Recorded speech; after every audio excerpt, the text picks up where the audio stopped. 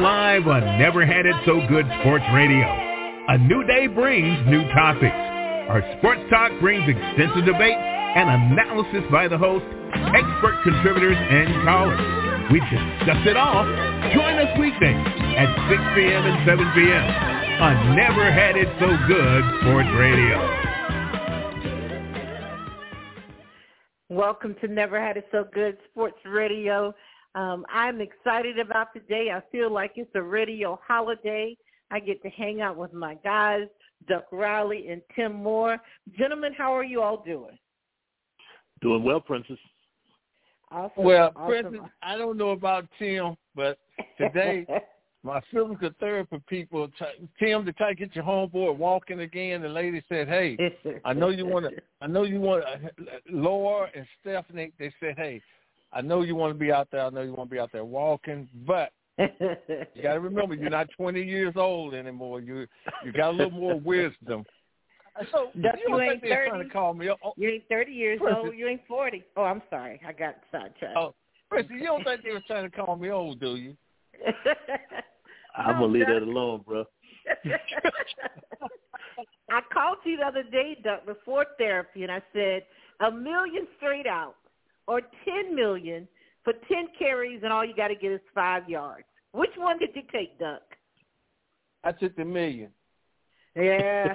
You just need a half a yard, Duck a carry, and we got 5 yards. Francis, my body can't take it. I'm going to go with the $1 million. I'm going to take it. Look, I hate the shortcut and cheap people, but I'm taking the easy way out. It's sure money, bro. Sure money. Yeah, yeah. And Tim Moore. Until it be my luck, I get 9 yards. And you don't have nothing to show for it, as my mom would say.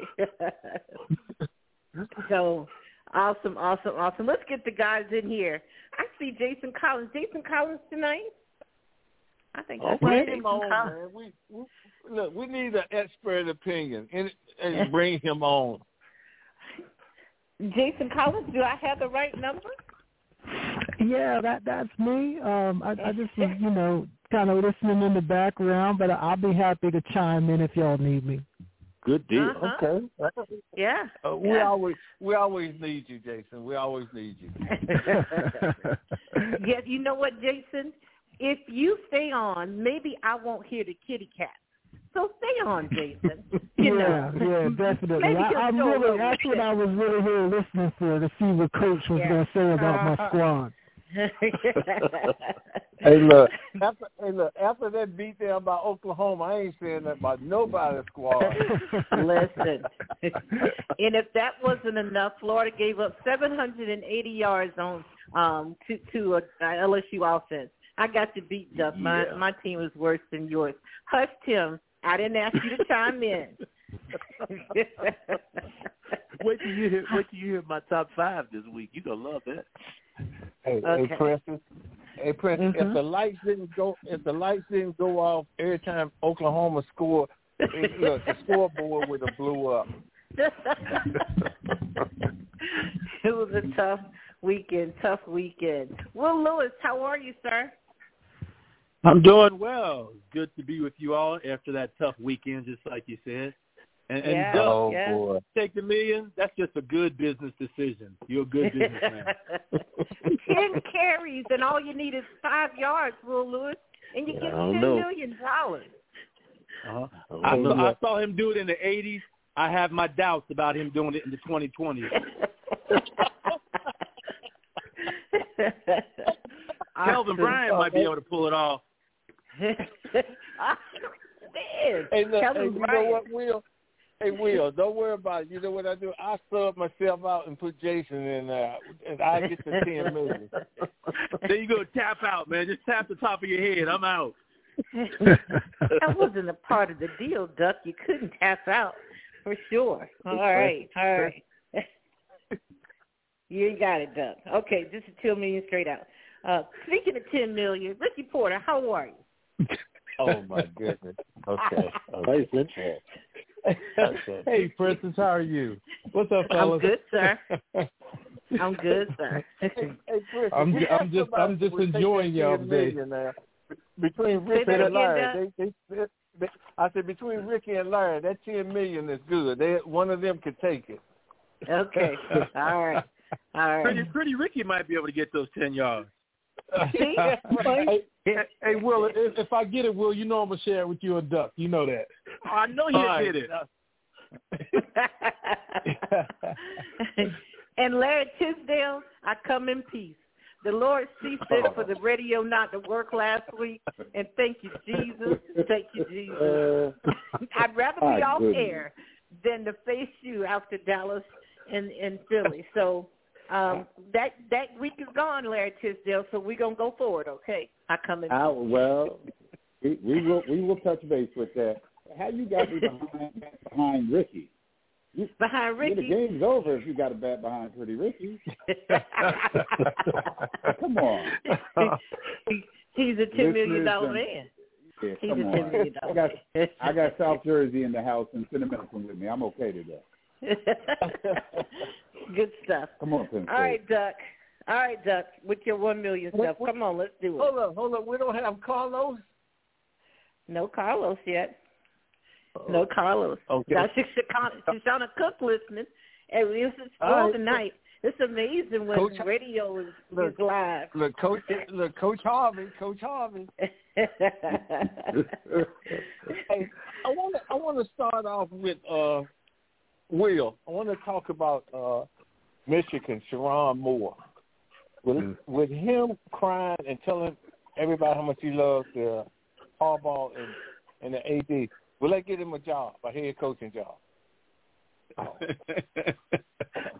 Well, that might be the way to interview, showing his undying loyalty to his boss. You know, the only problem I kind of had with that episode was he started out the interview with, first I'd like to thank the Lord, and then after that he dropped a 4-letter word, and then he dropped the F-bomb. So those things don't help you. You know what I mean? That doesn't help you. You know what I mean? I thought he was on the right trip, on the right track, and then he kind of got sideways a little bit. So yeah, you can't be cursing and then saying thank the Lord. Yeah, I know. Prayer meeting. Well, he prefaced it. He thanked the Lord first, Princess. So that should have made that forward. Okay, it didn't last for 2 minutes though. Yeah, but he went from prayer meeting to the club,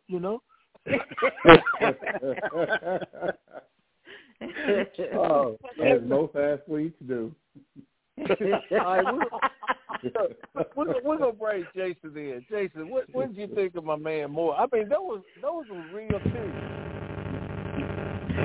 Yeah, man. In my opinion, it wasn't a great look, to be honest. I mean, I get it. You win an emotional game. There's a lot of emotion around the whole Michigan thing, but I didn't love it, Coach. I didn't love it, man. I just would have liked to see him, maybe deliver that message a little bit differently, but I get it, man. A lot of emotion, a lot going on around that program, but I didn't love the crying interview, man. It didn't look very head coach to me. Okay. All right. Well, I'm gonna come to Ricky because I'm sure after it was over, he sent that tape out to all the presidents of the colleges. So what do you think of Ricky? Hey, Doug, maybe he was thanking the Lord for what he was about to say. Maybe that was it. He messed up then.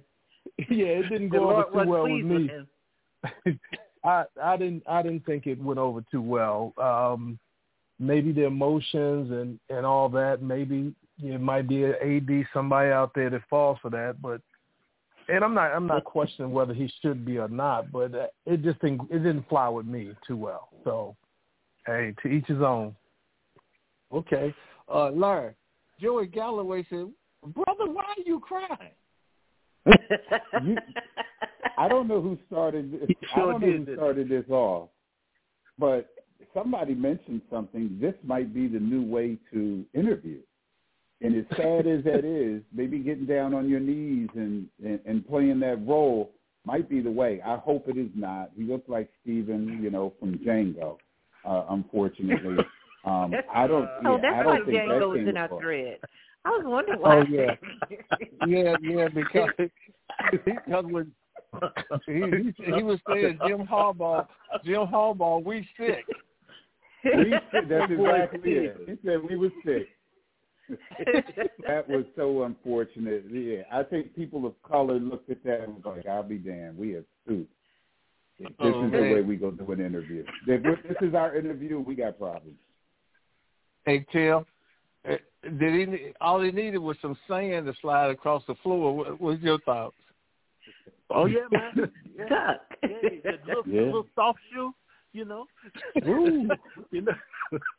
But but the brother, you know, I think what he's doing is he's preparing himself for Harbaugh to take him to the NFL with him with whatever job he gets next year.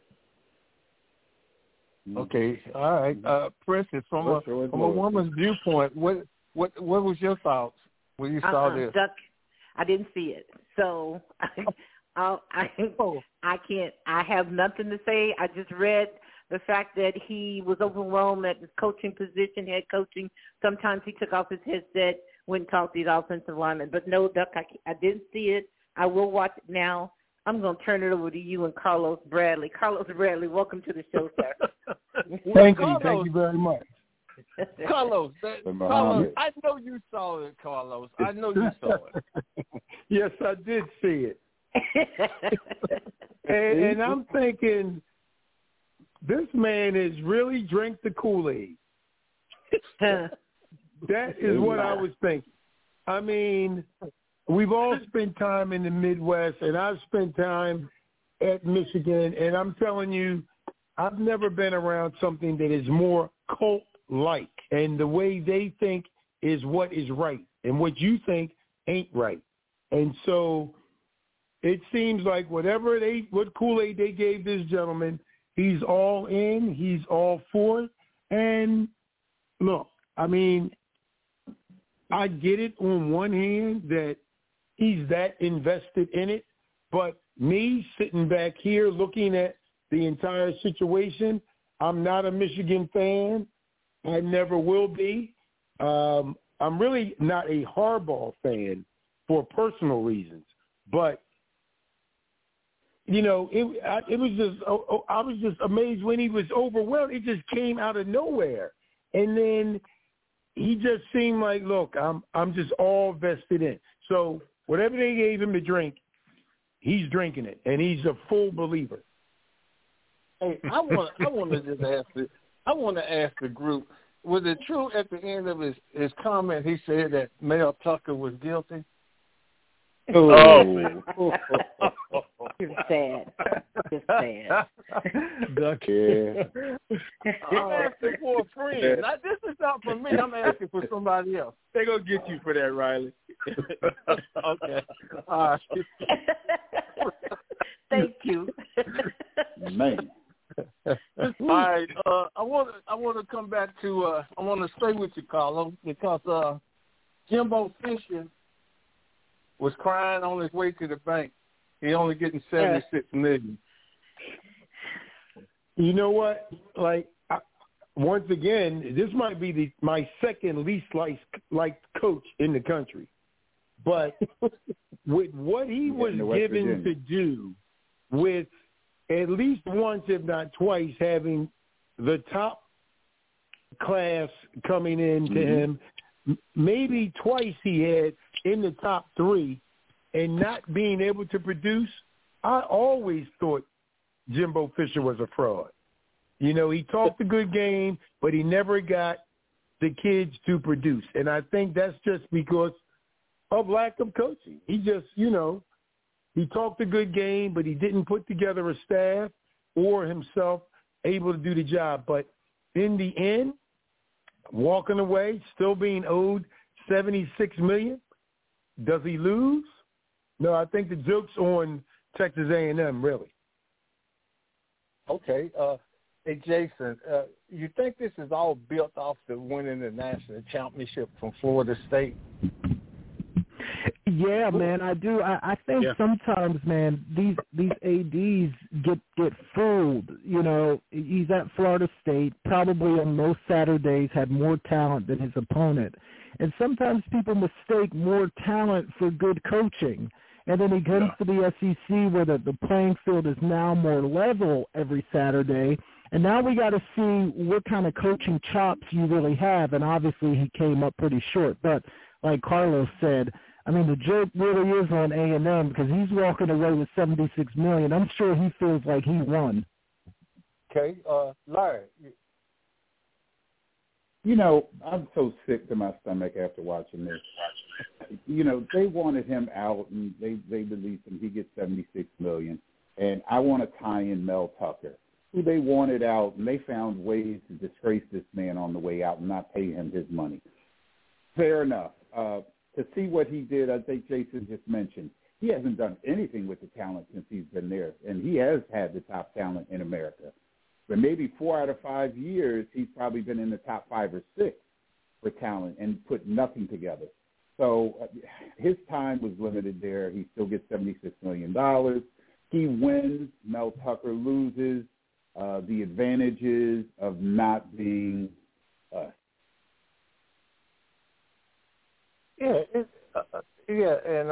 We'll speak on that because Larry brought up an interesting point. You know, what Mel Tucker did, we understand, but they gonna give him. I know they have the money. They just gonna buy him out. They giving him $76 million to go away.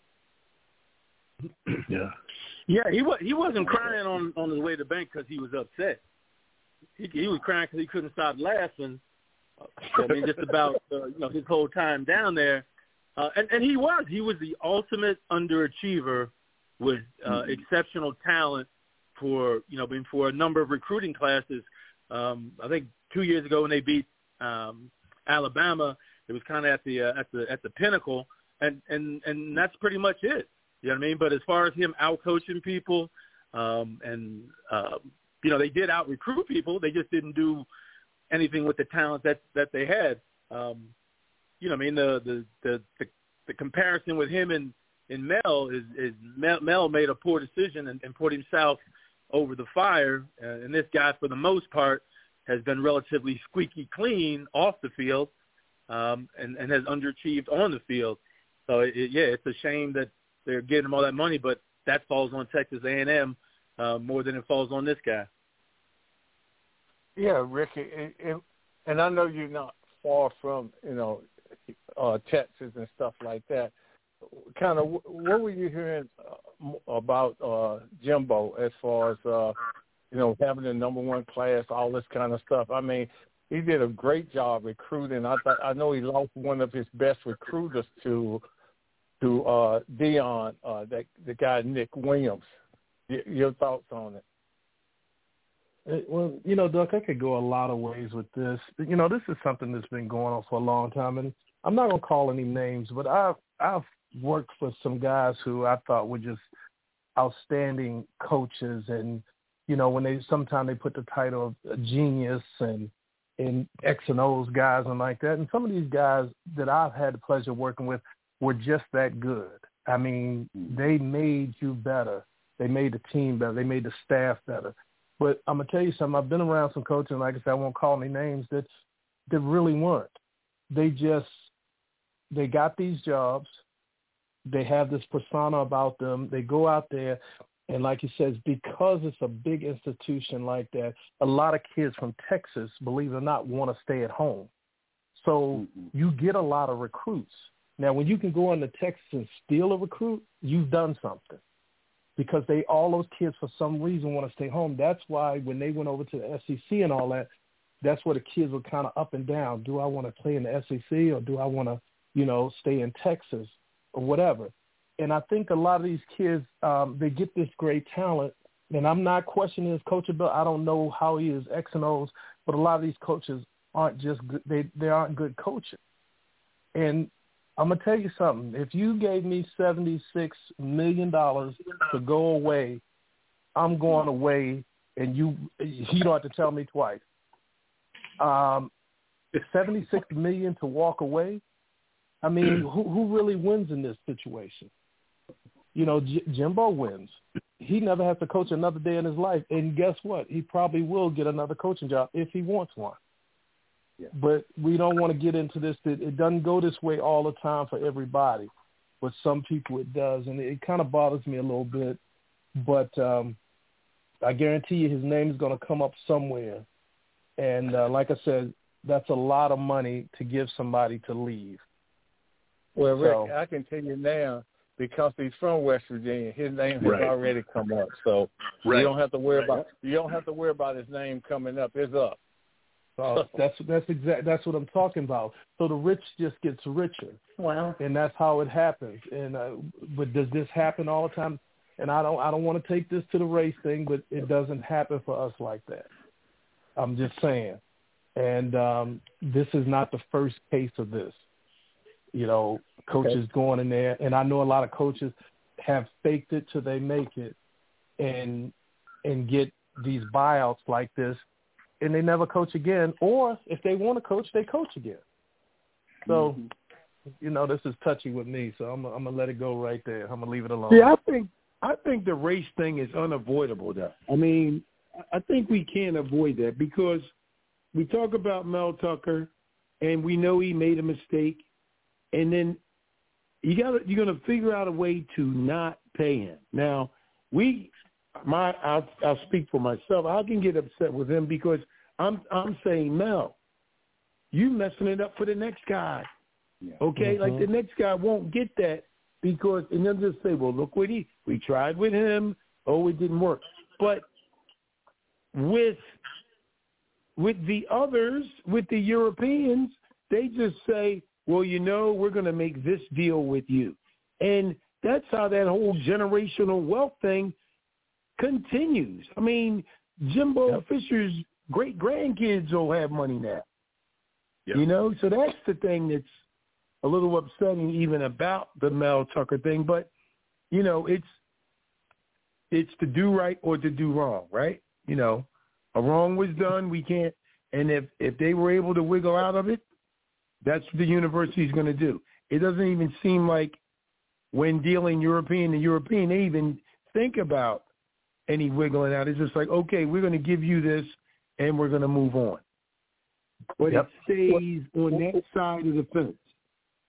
Hey, Carlos, you know what? Real quick, I'm sorry, Doug. You know, what they have is they have the greatest card in their hand is they have the ability to have privilege. And so that's the privilege to make mistakes. Yes.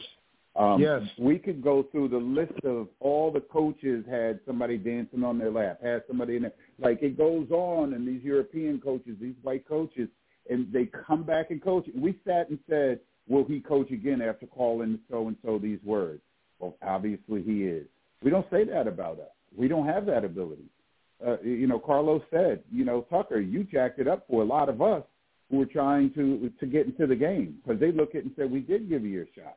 But they have the privilege to make these mistakes over and over. And, yes, race is a part of this. We cannot say it's not. That would be stupid. Race is probably the central part of why they get an opportunity and we do not. So, and by the way, and I think most Americans, even most white Americans, understand that right now. Well, I want to repeat what a great philosopher said who worked for Ali Boudini. He said he'd give up pork, but he wouldn't give up the white woman. You've really run out. You've run out. Oh my God! Oh, I think that was page 122 of Malcolm X. My goodness. You know, we're talking about Mel Tucker, and we always kind of come back to him. Jason, we haven't had you on. So your feelings about that Mel Tucker? You know, my feeling on it was this, Coach. I mean, obviously, I think, you know, Mel Tucker probably crossed the line in some of his actions. But I really believe that the larger issue was that Michigan State took a look at that contract and they said, we don't want to give this man $90 million. We need to figure out a way to get him out of here. Because I think, Coach, if they were truly happy with Mel Tucker or really thought he was the guy to lead that program, they would have been willing to overlook this situation. But for me, I think it was a vehicle to get him out of there because they just didn't want to pay him $90 million. Okay. And back to Tim. Tim, you know, you kind of heard a lot of the things that's going on, the Jimbo Fisher and stuff. But what was your thoughts on this today? I'm just loving this. Let's see what the bye week gets us, man. On Never Had It So Good Radio. I mean, it's just y'all brothers in rare form tonight, man. I'm telling you. Bye week, I like that one. This was, well, you know, the Mel Tucker thing. I agree with Jason on that. I think they wanted the brother out of there, and he was susceptible to making a bad decision. With Jimbo, you think? Yeah. Oh, I'm sorry.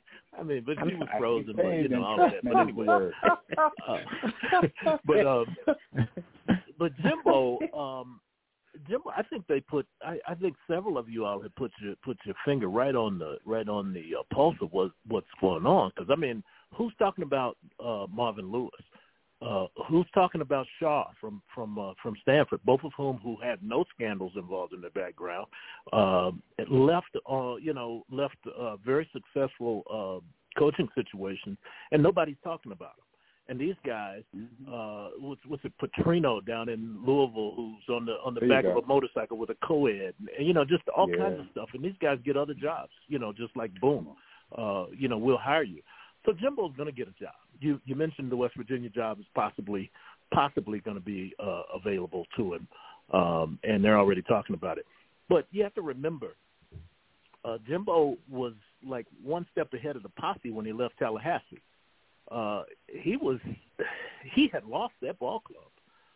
They were terrible his last year there, and the year that they went to the Final Four game against Oregon, they got boat raced in the semifinals against Oregon.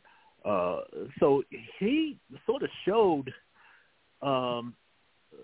that maybe it was just the talent that he was able to recruit at Florida State, and that he wasn't able to coach him, wasn't able to deal with success, and then when he got to Texas A&M, with all the resources in the world, all that oil money down there that they had at Texas A&M, tremendous facilities, 2 straight top recruiting classes in the country, he couldn't coach them. So I don't know what that says for him, but he'll get another job, and Shaw will still be not talked about, and Marvin Lewis will still not be talked about, and Mel Tucker will probably never get another opportunity at a major college. You're right. Wow. Princess, I apologize for interrupting. I have a question for you because I know we like see this Mel Tucker incident or entanglement, whatever we want to call this, and we have our point of view. If evidence came out down the line that this was a setup and an entrapment, would it change our minds? And by the way, I'm not absolving him of what he did, but would it kind of change our minds of how we're viewing Mel in this situation compared to some other coaches that we just mentioned? Listen, I think we can kind of say now that it looks like entrapment, Larry Tisdale. The fact still remains. Tim put it really nice. He was susceptible. But you have to really be comfortable to do that at work. And I don't understand how we get past that. And I hadn't even talked about the fact that he has a wife and children at home, so this entanglement led to this. And if he had done that 36 minutes anywhere except for in his office on government property, we wouldn't be having that conversation either. But it looks like Mel Tucker became a liability. He went 11-2. Then he came back the next year and had a pedestrian year. And then, leading into this, he didn't look good. So that well-spent $100 million or whatever, $98 million, didn't look so good. And they still owed him almost $80 million. It was a no-brainer. I don't know if they used Brenda Tracy. I don't know if she became something that, is developed. But I just can't just sit here and say, okay, well, poor thing. He had a part in this. He had a part in this. He did. I agree. I agree. You can't. But you know, Bobby Petrino had a wife and kids too, and Urban Meyer, who had the woman in the club sitting on his lap, has a wife and kids. So, and they're already talking about Urban Meyer at Texas A&M. And if you go back and check the tape, I was just as critical of them too. But neither one of those were brothers. Tim, the problem with Urban situation, the lady couldn't find a seat. Oh, okay. How about the Ohio you know State what? assistant That's, coach I'm going to turn your mic abusing off. his wife? Yeah, Princess. I'm going to turn your mic off. Chuck, if I could just say this. Go ahead. I mentioned that because I heard Urban's name mentioned with relationship to Texas A&M today. Oh, yeah. It's his to turn down. You know? Again. But I just want to say that through 67 games, you know, Kevin Sumlin was 46 and 20-something. And through the same 67 games, which was about 2 weeks ago, you know, Jimbo was not there. He only had 44, 45 wins. So, you know, we can just compare that. But Jimbo got to Texas A&M because his friend was now AD there. He was at Florida State and came there and said, hey, Jimbo, I got $100 million on the table for you. Come on. And Jimbo had the highest-ranking recruiting class ever since 24/7, and all of those have been keeping this. He had the highest recruiting class ever, number one, with 5 or 6 5-stars. And this is what you got. He's been 5 and 7 since that last recruiting class like that. 5 and 7. Yeah. I'm surprised they didn't do it before now. Well, just to get back what Larry asked us, would your mind change about the situation? I'm gonna stay with Boudini.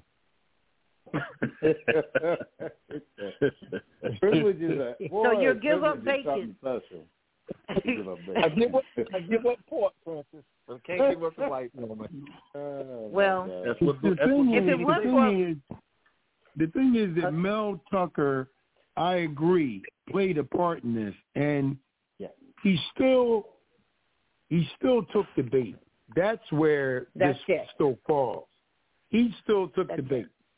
Don't do the okie doke. Don't take the bait, okay? Because you got to think of the generations after you. That's the way I look at him. Would my mind change on he made a mistake? No, he still made a mistake, caught or not caught. But the difference is he doesn't get, like the Europeans get, he doesn't get the chance to redo. He doesn't get a redo. We don't get that. They get a redo and a redo. I want to apologize for coming in late, but at the beginning, and talking about Harbaugh, if I could just ask the question. At the beginning of the year, he got suspended for self-imposed suspension, however it went, for 4 games.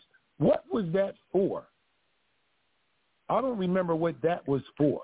Minor violations, NCAA violations, you know, calling, texting, or something like that.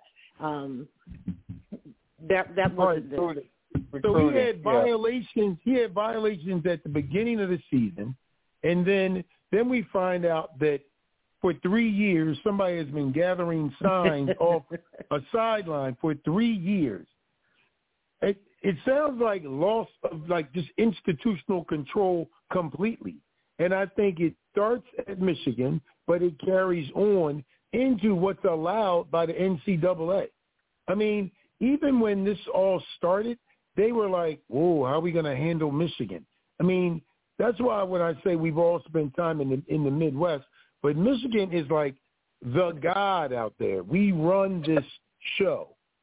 So we're going to, look, don't jump to conclusions about what happened. And then he had to wait. Then they were supposed to announce on Tuesday what the penalty was going to be. Then that didn't happen until Saturday. So, I mean, there were allowances over and over for Michigan and Harbaugh himself. I think the NCAA, who's going to look at them? Nobody. They can't police themselves. Okay? So then if the university usually gives the penalty, so then they said, okay, well, wait a minute. Let us take a look at what we want to do. And then they weren't going to do anything. So then the NCAA said, okay, well, then we need to make this move. It was anybody else, and definitely if it was somebody of color, as we've already stated, they would never coach again. But here he is, just 3 games, suspension, after they played nobody all year. Then you play Penn State, which I was really upset that they lost and looked horrible in the game, which was annoying. But they did win. So, I mean, it seems like there's just a whole different treatment for Michigan and Harbaugh and that whole cult or culture out there. Can I ask a special treatment? Yeah, go ahead, jump in. Yeah, I agree. I agree with Carlos because I worked in Detroit on a bowl game for 16 years, and the whole Brady Hoke thing. When they were really down, they had some really bad years, and they brought Rich Rod in, and they didn't do much better, but a little bit better. I was talking to a reporter out there, and he told me one time. He said Michigan fans are the most delusional fans. He was a Michigan State guy. He said Michigan fans are the most delusional people you've ever met. He said they act as though those years never even happened. They never even happened in their minds. Mm-hmm. Now the whole thing, I guess I'm wondering, is that an NCAA rule or a Big Ten rule that you can't recruit on campus? Because I didn't even know the rule existed before. Because I just assumed that they all did that. What do you mean? Can't recruit on campus? You can't scout. What are you talking about, Tim? I'm talking about the rule that you can't recruit. You can't recruit in person. I mean, you can't in person scout teams in advance of your game. It's okay to steal signs, but it's not okay to go to games. It's not okay to go to games and scout. Well, I know Rick had coached in NCAA, and I know Will did too. But the problem that we're seeing too is a lot of times, I don't know if it's so much of them going to the game, but I never heard of somebody getting a ticket to every game and going under a different school. It was much more. Over 30 games. More to it. Yeah. The guy went to every game, and I ain't trying to be funny, and you guys can correct me if I'm wrong. You mean to tell me this guy's on your staff and you don't know where he is on game day? Who paid for the ticket? Institutional control then. There's no institutional control if that's the case. Yeah. 3 years you'd be hard pressed. Your staff members going to games? Yeah, you'd have to be hard pressed to believe that he didn't know. You know what I mean? And that's what it comes down to. It is a lack of institutional control because you will know. You will have to know because you're using the information. So even with that being said, what they were doing was a little bit more brazen than what most people do. Everybody steals signals. It's been going on for years. You know what I mean? That's what I thought. As a pro scout, and I would go scout games where you were allowed to go scout games. That was part of the information you were retrieving was signals by the defensive coordinator, or whoever the signaler was on the sideline. You know what I mean? You could read them and you could write them down and you can match them. So this is something that's always been going on. But what they did was so brazen that they had to slap him on the wrist. Now, the information, again, I'm saying the information that was gathered is the same across the board. But the way they went about gathering the information was just, a slap in the face. He was actually saying that he gathered the information on his own volition and then was giving it to no one. So then why are you going as a staff member and why are you collecting information for a file in your living room? Like, what sense does any of that make? None. That's plausible deniability on what's in fault, but that's not that's not at all how it would go down. I mean, I'm certainly sure they were aware of it, and they utilized the information to their advantage as best they could. And I'm pretty sure everybody was aware of the information. And Will, you brought up a great point, Will, because the thing is, they've been doing it for a longer period of time, and that's why now when you watch people giving signals, you got 5 or 6 guys giving the signal. Absolutely. Exactly. So everybody knows it's been going on for years and years, decades and decades. You know what I mean? They try to find ways of hiding it. I mean, even the rule makers know that, because that's why they've gone to the length they've gone to with the comms, with the communication, where you can you have the OC talking to the quarterback or the defensive coordinator talking to the middle linebacker who's giving it. So they've gone to the communication because they were trying to nix the ability for people to steal signals. So everybody's always known that stealing signals has existed. But like I said, your guy up there in Michigan just went to a whole new level of just being brazen about it. This is what we're doing. This is how we're going to approach it. And then he always has plausible deniability. I didn't know they were doing it, but everybody knows that's what they do. Hey, but they're really punishing him for being a dumbass. Hey, Larry, the craziest thing that I saw on TV was they had the guy on there. He had a Western Michigan sweater on. Right. Right. Yeah. Like, that was just blatant. These fools got in trouble for being. They just got in trouble for being dumbasses. They were just so stupid that they had to be like, "Come on, man, come on." That's what they got in trouble. That's what they should be penalized for just being, arrogant about it. Yeah. Yeah. Jason, since they played Penn State, do you think they stole some of Penn State's signals? I guarantee you, this was not the first time that they saw Penn State. You know what I mean? I'm gonna guarantee that they've been at Penn State games for, pretty much most of the season. So, and Ohio State as well. To me, though, I think the thing that I think a lot of people in the national media, because I saw a lot of people saying, "Oh, it's not a big deal. Everybody does it," but I don't think everybody does do it the way they did it. And on top of that, the alleged videotaping of signals. To me, that's what puts it over the top. Okay. Like if you can steal my signals with your eyes and write it down and figure out what you can figure out, fine.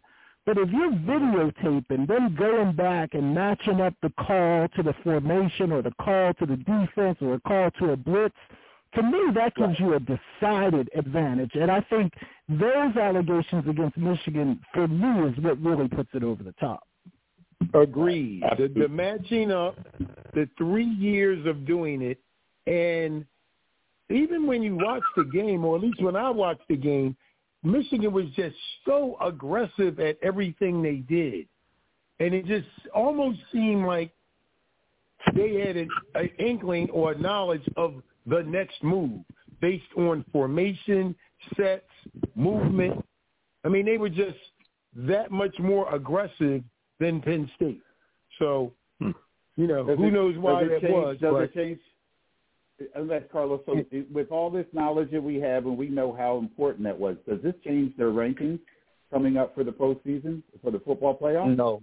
Knowing that they may have had a decided advantage? No. That's the whole thing. It's not going to. They're going to be number 3. They didn't punish the institution. No. And see, that's what the whole issue is. It comes back down to Michigan power, Midwest money, Midwest authority, Midwest look and position in this whole game, and it does not move. They don't change. And it actually looks like they're trying to position themselves to end up suing the NCAA for something they did against them. Because at the end, if they were saying, give us time, let due process take its course, don't push us. That was Michigan saying that. Don't push us. NCAA was like, oh, excuse me. You know, it's the same mentality. It's just like, I don't mean to get too political, but it's the same mentality as like when Trump goes to court and he starts yelling at the judge. Why does he get away with that? Why is that not a violation? Why isn't he thrown out the courtroom? It's the same thing with Michigan. They let them do that because of the arrogance and who they are, and it's people that look alike talking to each other. Now, I want to bring Ricky in because I want Ricky. Why do you think the NCAA is trying to pass this off, putting it more on the conference than trying to take some responsibility? Because they're supposed to have a so-called rule on this. They said they did. You know, that's a difficult one. All I can see is you're passing the buck on this. It's accountability, and you see this in even the smaller divisions and conferences do this. A lot of times they try to pass it down to the individuals and try to get them to police themselves. And I think that's where the problem is. And like you said, you got the NCAA, who really nobody polices them. I don't see them stepping up and just bringing a hammer down on anybody. And I think they're just gonna continue to pass the buck with this kind of stuff. Nobody wants to take accountability. A lot of this has been going on. And like you said, if you can sit there and, you're not going to close your eyes during the game. If you can sit there and you can figure somebody's, calls out or signals out in your head and do all that, that's fine. But videotaping and doing all that now, that's when you're taking it too far. The NCAA don't feel like they need to come up and have a across-the-board kind of ruling. It's going to continue to happen. And the leagues, like you said, when you got a powerhouse like Michigan who, like you said, you equated him to Trump. When he feels he can yell back and speak his mind, they're going to do what they want to do. And the only thing can do is the governing body that's over all of them, the NCAA, is the one that has to come down and bring the hammer down. But will they do it? I think that's the problem we run into. And obviously they didn't. And there's reasons. These are intentional reasons that they're handed down to the lower court. To your conference, because the conference is not going to punish you the same as the NCAA.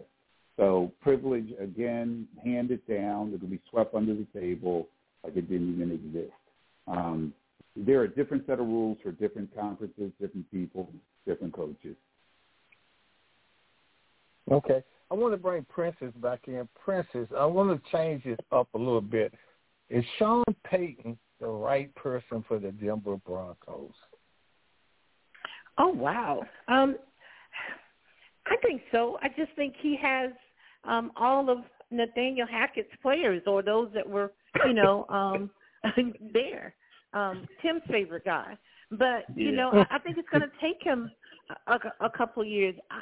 I like Sean Payton at New Orleans, but he had Drew Brees, and once Drew Brees left, he seemed to kind of fade out too. But yeah, I think he's the right person. I think you just got to give him time. I don't think he's gotten old or been phased out of the game. I don't think he likes Russell Wilson. He definitely didn't like his antics or all of the goodwill that everybody bestowed upon him, giving him an office and all of that. And if your coach is telling you to quit shaking hands and kissing babies and headed out to practice, there's a problem with, you and him already if you're getting that nitpicky. Give him a couple of years. He'll figure it out. All right. Well, Tim, reading that Sean Payton fired 2 players for not standing for the national anthem. Oh, boy. I think that's a little extreme. I can't say it's his prerogative as a coach to do what he feels is necessary to discipline his players, but I think that's a little extreme. There are guys around the league who, ever since that thing opened up, have not been either standing or been kneeling or I know what's his name, Tomlin in Pittsburgh even kept the team in the dressing room to avoid the situation. So I think what he's really trying to do is to get control of that team. He as Princess said, he inherited Nathaniel Hackett's mess. And I think really what he's trying to do is just get some discipline and some cohesiveness with that team. But he's got a mess to clean up. I think he's a good coach, but I think he's got a real mess to clean up in Denver. Hey, Doug. Rick, you know he was down in New Orleans. Your thoughts, and now he's at Denver. I'm gonna be straight with you on this. And like I said earlier, I've went about some good coaches, some great coaches, and some not so good coaches. I have to agree with Tim on this. Sean Payton, I'm gonna give him his just dues. He's a good coach. He's a good disciplinarian. He's a good X and O's guys. He knows football, and I can't take that away from him. I don't think he has his trigger man. And now you talking about, he and Drew Brees, it was almost like a bromance there. They were on the same page, and I don't know Russell's work ethic. Drew had a work ethic that was unbelievable. I used to just watch him at the end of practice, the things he do, how early he came into practice. The closest person he reminded me of was when I was in Denver with Elway. His work ethic is unbelievable, but I don't know what Russell's work ethic is. I don't know his intelligence level. I think he's a pretty smart guy. Is he understanding the concept of his offense? Because his offense is good. The things that they're trying to do. So right now, I'm not ready to throw the towel in on Sean Payton as a coach. I'm taking personal feels. I'm taking everything out of it. The guy can coach. Now, are they going to give him time? I think he has a good system. Does he have to get the good players in there or better players to implement this system? So that's going to be the biggest thing. Are they going to give him time or aren't they? I think firing him or getting rid of him would be a mistake. I think if somebody were to pick him up, if they did that, I think they would be getting a good coach. So I'm just going to, put it straight like that. I think he's a good coach. It's just going to take him some time. Hey, Doug. Okay. I want to, for this last question, I want to bring in Will, Carlos, Larry, and Jason, because I just read what a guy from the media said about Ryan Poles, who's a New Jersey guy. He said, dumb people have to work somewhere. So, Will, as a general manager, the media said, who said this? What did you say, Doug? Dumb people? Yes. The guy from the media said, dumb people have to work somewhere, talking about Ryan Poles, the general manager of the Bears. Oh, wow. My goodness. Yeah. I think in this day and age, everybody's trying to make a comment or a statement to go viral and bring attention to themselves. That's the only thing I can think of on why a sports journalist or a media type guy would say something, it's outrageously stupid. And number one, Poles is actually a pretty sharp dude. He is up on technology. He's computer literate. So really a sharp guy. Speaks well. Understands the business. Started out, on the low end and worked his way up to becoming a general manager. At one point was a college scouting administrator. So he's gone through all the phases to work his way up to being a general manager. And true, there's things that have gone on in Chicago that have turned that thing into a dumpster fire, but most of it had to do with their coaches, not with their front office type people. Most of it had to do with the coaches that were fired or left or resigned, which they seem to be having an epidemic with that. And I don't know that all those guys were necessarily Poles hires, but I think that's more of the issue there than Poles and things that he's taking care of in the front office. But to me, bottom line is he's a pretty sharp dude. Is he a brother? Okay. Yes.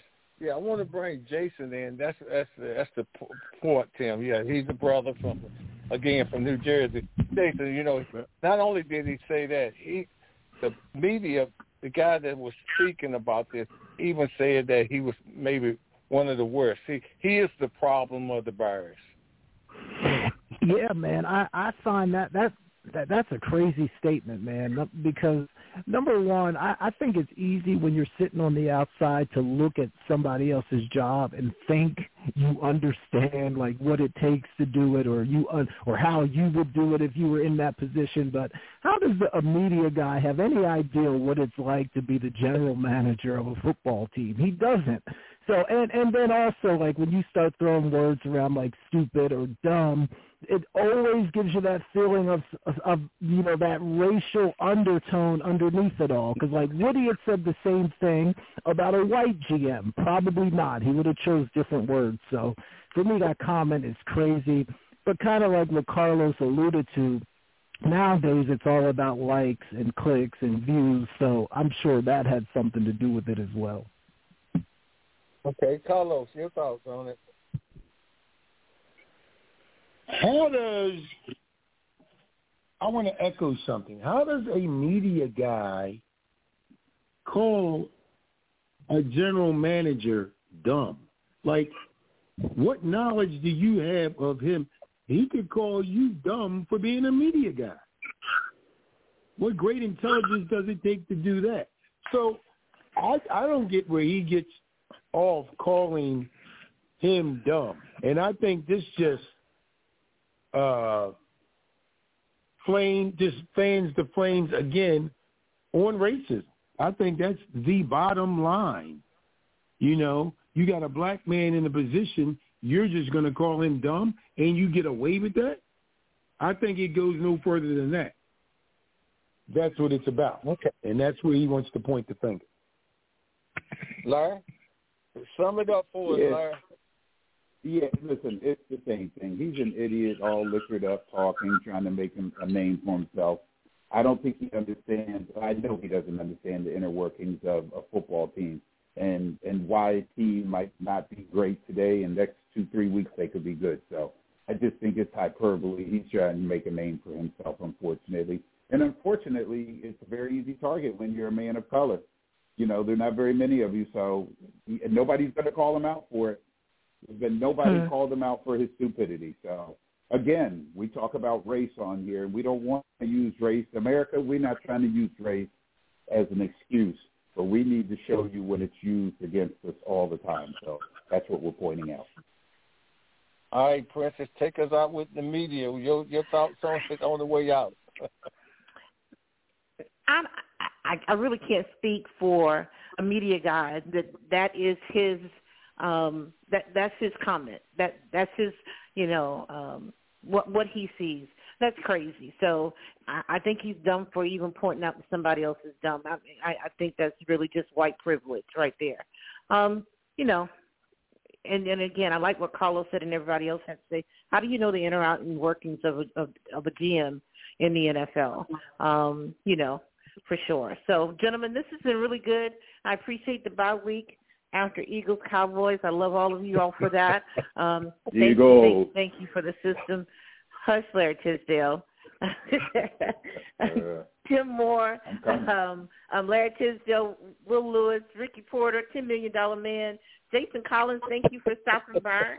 I appreciate that. A shout-out to Shoshana for listening in. Carlos Bradley, we appreciate you. For sure. We got to get ready for the professional contributors. You guys have a great evening, and the rest of you, I guess I'll see you in about 2 minutes. Okay? Never had it so good. Thanks, Princess.